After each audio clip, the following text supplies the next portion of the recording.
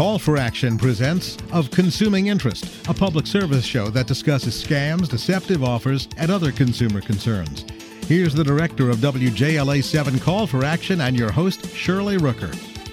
Are you nervous about the economy, your investments? Is inflation causing you a great deal of concern? And of course, the list goes on. How do you manage your investments in this rather rocky environment? Well, we're going to talk to Joe Hemsley, who's the president of Forward Together Wealth Planning. Joe, welcome to Of Consuming Interest. Shirley, thank you for having me once again. Yeah, this is a very interesting time that we're living in. And you had just recently put out some pointers on how people can cope with it, some different strategies to think about, some things that were maybe not commonly considered, but very interesting proposals that you put out, Joe. We're going to go through those. But first, let me just ask you, is the announcement actually just, I guess, yesterday and today or this past week that OPEC is cutting oil production by 2 million barrels a day. Is that going to have a significant impact on the things that we're going to talk about today? Well, to a degree.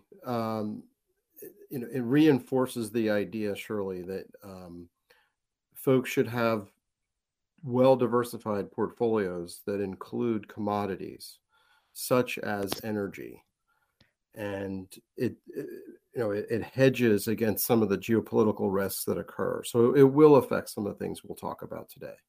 Okay, so you can bring that in when it's appropriate, but I think it was a blow to the Biden administration that OPEC cut this, although in some corners that I read, well, this was not such a negative thing after all, and some of the countries had been underproducing anyway. So I guess it's going to remain to be seen what impact it has, especially here at the pump.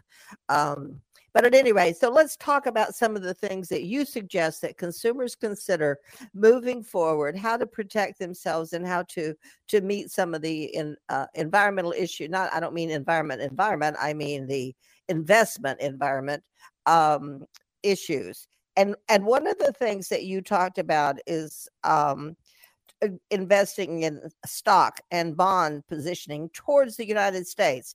What did you mean by that? I gather you're talking about stuff that's in the U.S., not abroad.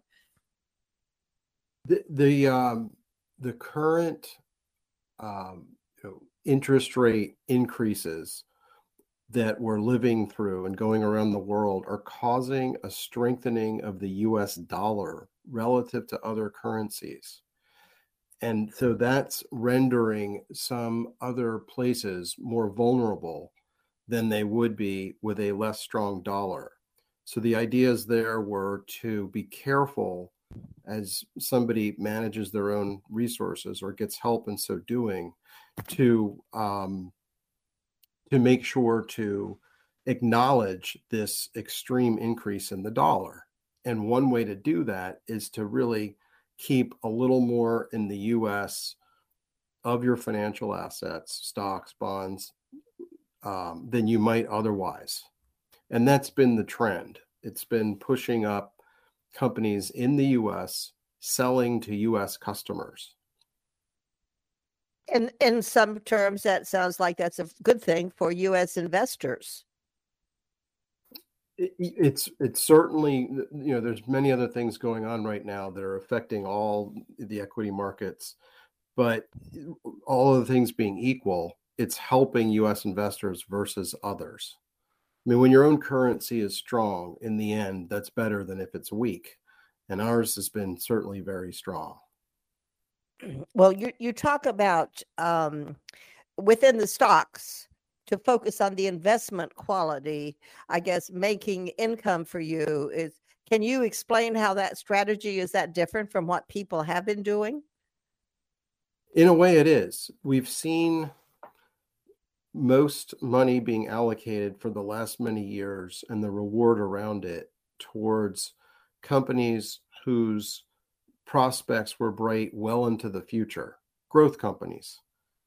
What's happening now is a revisiting of the value of good old dividends, current value, current profit, current earnings. So there's a big shift going on in that regard. These shifts tend to, once they've occurred, last for many years. So we went through a period of dividend paying companies doing better, and then growthy tech companies doing better, and then back and back. And now we seem to be swinging back into a value is better, value is less volatile period. Now, it hasn't fully happened yet. There's a lot of other factors there, and somebody should have both if they own equities. But definitely, it's a pattern that's coming to the fore now.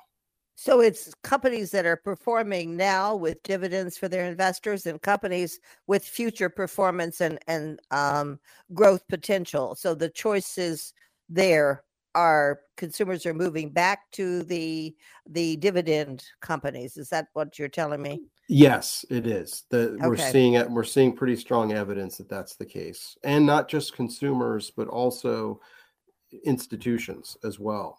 And that's always you mean like retirement income, retirement pension funds, pension funds, yeah, and endowments and so forth have been moving a lot back towards seeking higher immediate yield or more dividend paying companies in industries that are more established. The winners are more established. Sure. I guess people want some stability and feeling of comfort right now. I think it's a rather uncomfortable time, and inflation is certainly hitting us very hard. So I can understand how that could be a change in thinking in general for consumers. Excuse me. Another point that you made and what you wrote, Joe, was don't discount the value of diversification. Now, I think I understand what that means, but could you walk us through what that implies for consumers? So it's a constant debate whether it's better to place fewer investments into higher conviction places or spread things out, which increases the chances that some of the things you own may not do that well. And what's happening now, though, is the economy is shifting from high growth, low inflation to who knows what, and so we've got the potential for low growth, high inflation, low growth, low inflation, high growth, high inflation. So it's important to diversify into those economic scenarios. So not every one investment does well in sort of all the four main economic scenarios, but most will do well in at least one of those scenarios. And as you know, there's a lot of jokes, of course, about economists never agreeing. And this is why it's important. It's difficult. This is why it's important to have assets that'll do well in each of those scenarios. So that's the type of diversification to which I'm referring. So we're really looking at something that perhaps many people haven't even considered for their portfolios before. And that is how important right now the strategy of diversification really is. There's so many people that we run across that were really reliant on the big growth, household name, technology and information oriented US-based companies. And we know from repeatedly in history that when companies look like they're infallible, they're not. And money flows elsewhere. And it typically flows to the things that are least in favor. But also the backdrop is changing. So it just points towards being current with your decision making and looking ahead instead of looking backwards. Okay. Because the landscape has changed. It's totally different when interest rates are higher and moving higher than it is when they're low and staying low. Let's take a break here, Joe, to let our listeners know they're tuned into Of Consuming Interest. I'm Shirley Rooker. You're listening to Of Consuming Interest right here on the Federal News Network. My guest is Joe Hemsley. He's the president of Forward Together Wealth Planning. And we're talking about some of the strategies to use in what is a rather uncertain climate in our investment world today. And the stock market, what do you invest in? How do you diversify stocks, bonds, planning for the investments, keeping them to the U.S., some of the things that we've talked about. And we were just talking about diversification. And Joe, do you have anything to add to that? I before we went to the commercial. Well, not particularly, Shirley. Just Okay. that. All right. Yeah. Well, let's move on where you talk about about the issue of us feeling unstable. We feel like we're on rocky ground, or we see and the ship's hitting some waves. And you suggest that for stability to look to high quality bonds for law and becoming more attractive. They're becoming more attractive long term. Define that for us, Joe, and tell it what it means for the ordinary investor. So this has been the worst bond market year, arguably ever, which is a profound statement thus far. But it's the nature of investing that when something's done very poorly, you revisit at what point does it increase in its value going forward. And so the point there is we will get to a point where the increased likelihood that somebody would want to avoid owning different types of higher quality bonds will reverse. And it's important to not get in the habit of thinking they'll never be of use again. So higher quality, we're talking about, we start with U.S. Government bonds. We think in terms of very strong companies and the debt they issue, and the strongest states and municipalities and the debt that they issue. And they've all been affected broadly by a rise in interest rates, which has been counterproductive for them. But now that rates have risen to a degree, it starts to become something to look at as we go forward and rates move higher, that those types of instruments will once again start serving a diversification purpose. Thus far this year, we've had tremendous positive correlation between stocks and bonds, with both going down. Really, that's really difficult. But at some point, that'll break off and they'll start behaving a little differently again.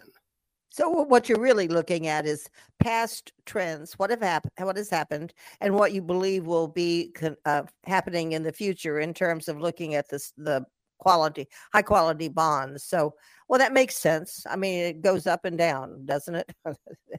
But let's talk about that as a matter of fact, because one of the things that you talk about is alternative strategies, and here I'm a little bit less clear on what your message is, Joe, because it's some of the things that I don't really understand. And here you're putting, when you consider alternative strategies, part of that is making sure that you have a manager who can, in effect, roll with the ship when it rolls, that they can roll, that they've got good sea legs. Would that be a fair appraisal of what you mean when you say consider alternative strategies?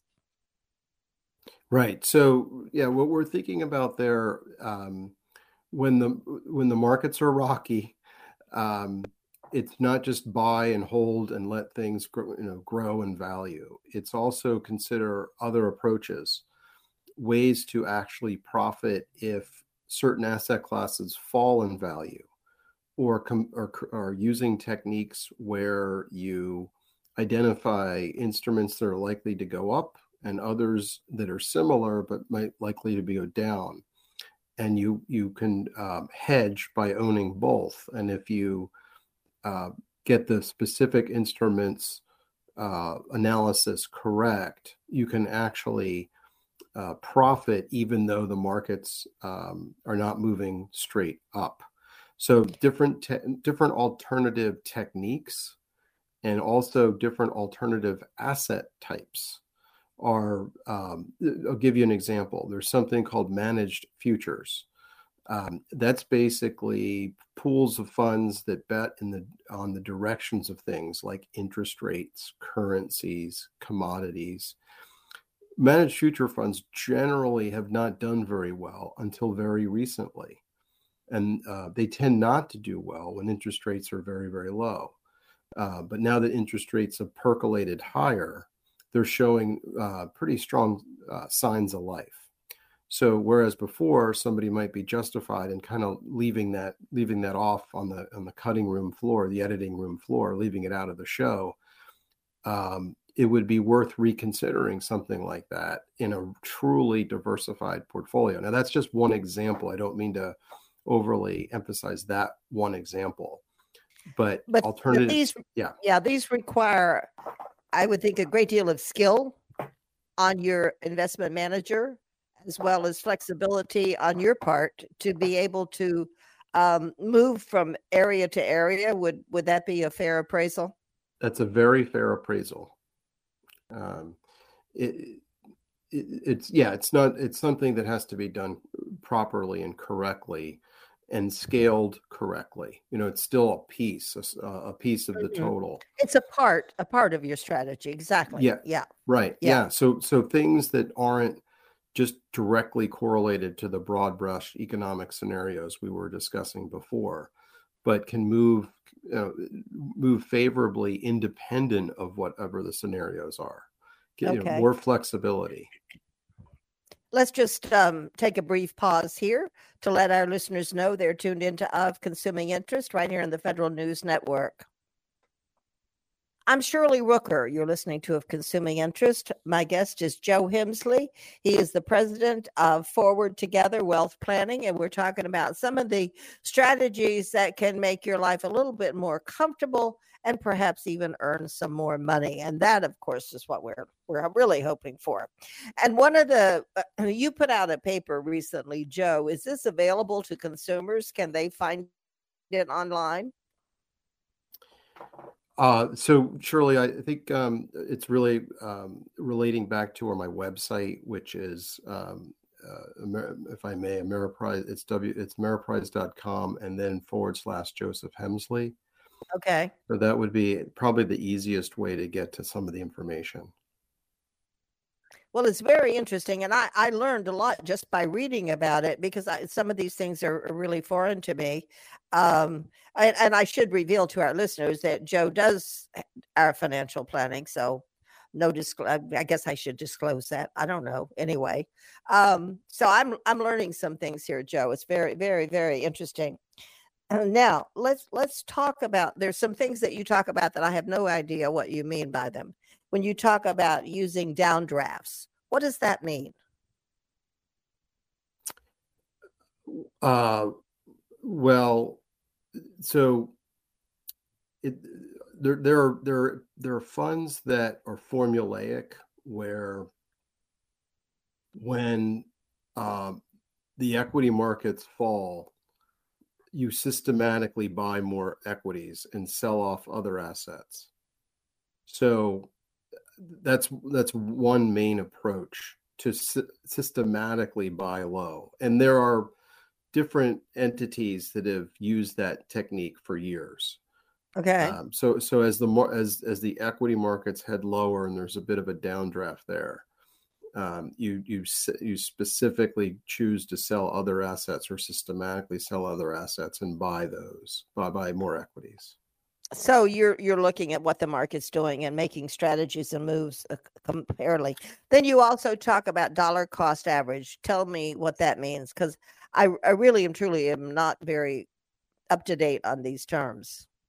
So the first technique we were just discussing relates to existing resources and how to systematically adjust them.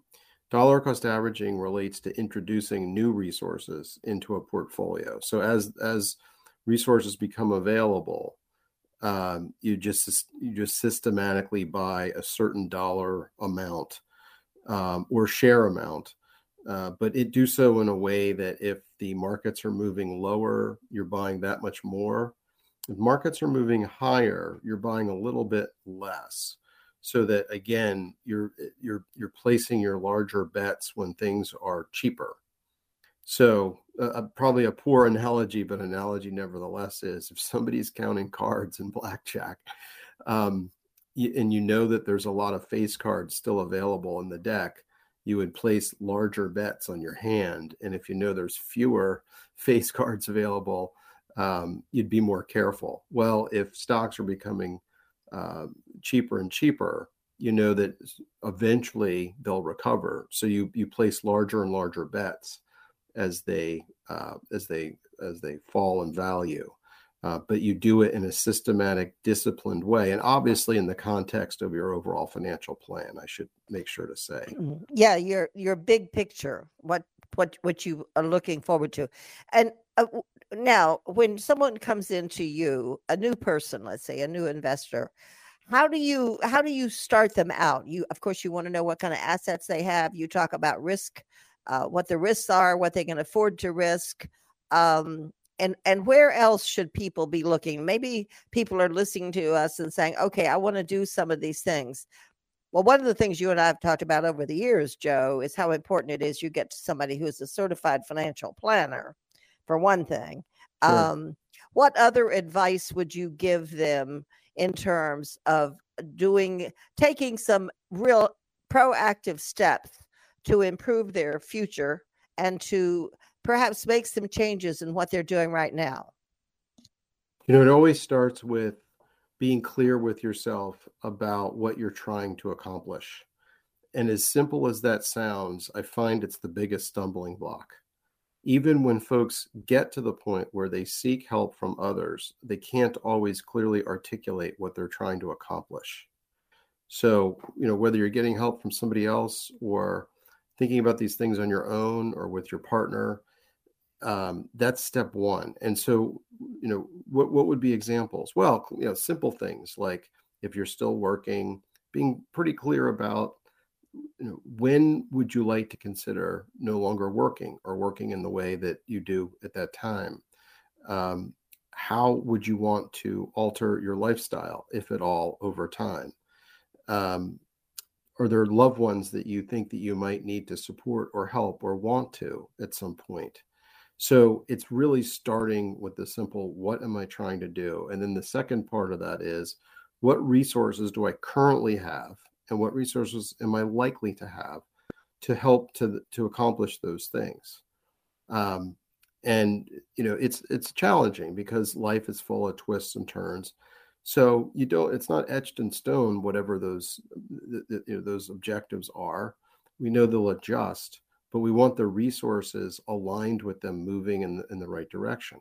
So for example, go ahead. Mm-hmm. No, I was going to say if you're if you're going to be wrapping up your career in the next few years, and that's a real objective, a real goal. After you've done the work to determine that that's a viable goal, now you need the mechanics behind it to set it up and make sure it works. So what do I mean by that? Literally aligning your resources so that the spending that you'll need to do, the withdrawals you'll need to take in the first few years are matched up with assets that are pretty reliable. And then as you move later on into your retirement years, there you can match up assets for those time frames that are maybe fluctuating more, but with the potential for greater reward. So all the financial stuff needs to follow the life stuff, those decisions, those desires. And that's, as you say, that can be very hard for people to do, to really sit down and make a plan. But I think you've outlined for us steps that consumers can take, some of the things they can do to strengthen and solidify their position in the market, and so on. Joe, thank you. As usual, it's been a very interesting and educational opportunity for me, and certainly I hope for our listeners. You've been listening to Of Consuming Interest. My guest is Joe Hemsley. He's the president on Forward Together Wealth Planning. He's given us some great information. And Joe, thank you so much for being with us again. We really appreciate it. Thank you. And I'm Shirley Rooker. You can reach me at shirley@callforaction.org. And we thank you for joining us. I hope you've gotten some better handle on your financial picture. Thank you. Of Consuming Interest is a public service program presented by WJLA 7 Call for Action, hosted by Shirley Rooker. Call for Action is an international nonprofit network of hotlines which offer free and confidential assistance. If you have a complaint, contact Call for Action at 301-652-HELP. That's 301-652-HELP.